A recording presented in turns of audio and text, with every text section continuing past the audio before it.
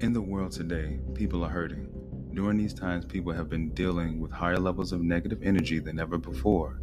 More importantly, people have had to deal with internalized trauma, financial despair, and health concerns. If you're feeling down or have hit rock bottom, know you aren't alone. What you are facing is negativity, and you have the power to defeat it. It's been with you all along. It's time to go within and discover just how strong you really are. Negative Orientation: Breaking Through the Programming is a book I've written that gives insights and practical steps on what to do to break free. You can find it available on Amazon, Barnes & Noble, and Google Play. Are you ready to overcome? If so, get your copy today.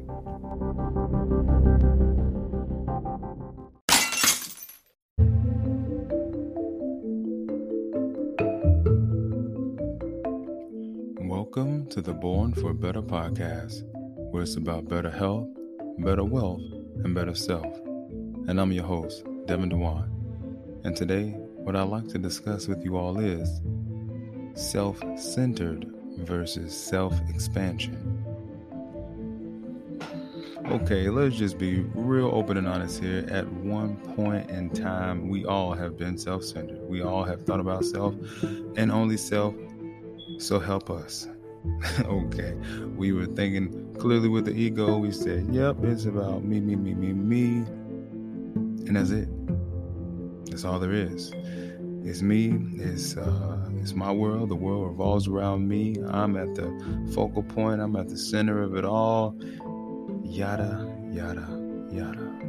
Yeah, that was us at one point in time. Some more than others. But the thing of it is that it? Is that all? Is that all that there will ever be is you? No. You'd be kidding yourself to believe so. No. There's a whole world out there. And what we are designed to do is evolve within it. Is to grow within it, is to expand within it. But we have to be willing to discipline ourselves. And that's the thing. So self-centered, when it comes to taking care of yourself and being about yourself, sometimes it could be to a great detriment. Sometimes it could be to a great benefit, just depending on the person and how they choose to use their self-centeredness. But if you're only thinking about yourself, there's only a certain level to which you can grow, to which you can evolve, to which you can elevate. And then at that point, you that's it. So what else do you do? If it's only about you, right? But if you're about self-expansion, then it becomes about something more. It's not just about you anymore. It's about others.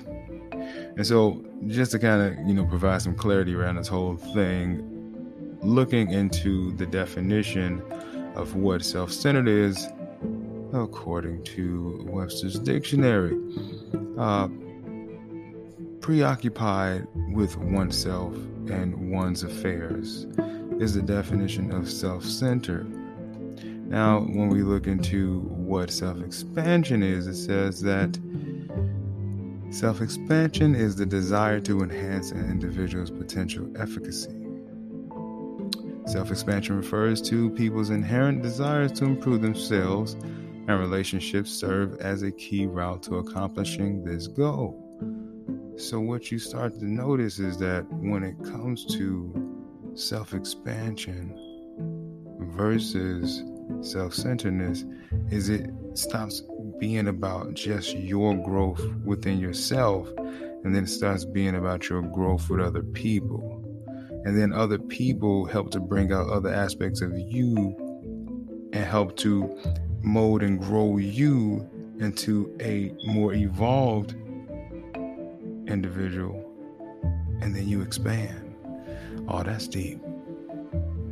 Oh, that That is deep. So that means you have to be around the right people in order for this process to occur. And you have to be right within yourself too, because again, self-centeredness can either be of a detriment or it could be of a benefit. Now, if you're using it to its benefit, then you're really working on yourself. You're focusing all about the things you need to do with yourself, and you're carrying yourself in the right way.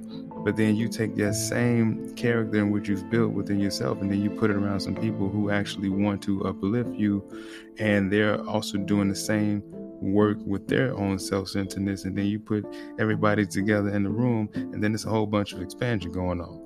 That just blew my mind. My mind's blown.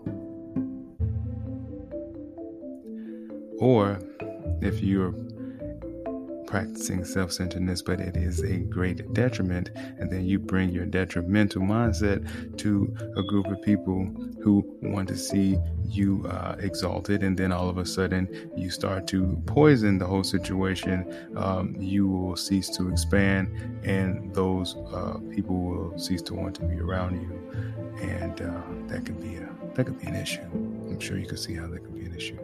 So yeah. It is imperative that we practice discipline in our self-centeredness so that we can be of a benefit to ourselves and eventually other people.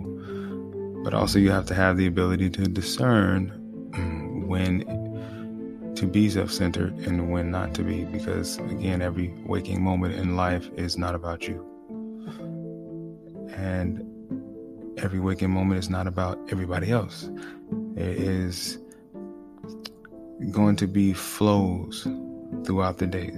Part of it will be about you. Part of it will be about others. And it's just going to continue to go up and down. You just got to be able to discern when it is and when it isn't.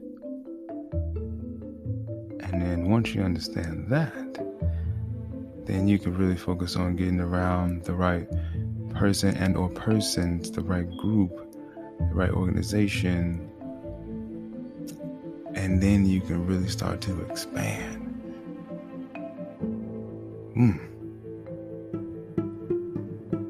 Don't that make you feel good just to know that there's just something more out there, that you don't just have to stop your growth even though you've grown within yourself. You can grow outside of yourself and just keep on keeping on. It's a good feeling. It's a beautiful feeling. And, just remember, hold tight to your disciplines. If you don't have them, go get you some. Okay? Figure out the thing that you want to be disciplined in and work towards that.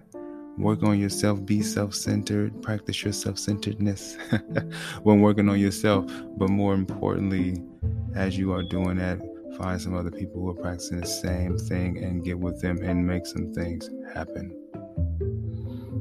With that being said, remember this: do better as an action, be better as a lifestyle. I'm your host, Devin DeWine, and until next time, take care.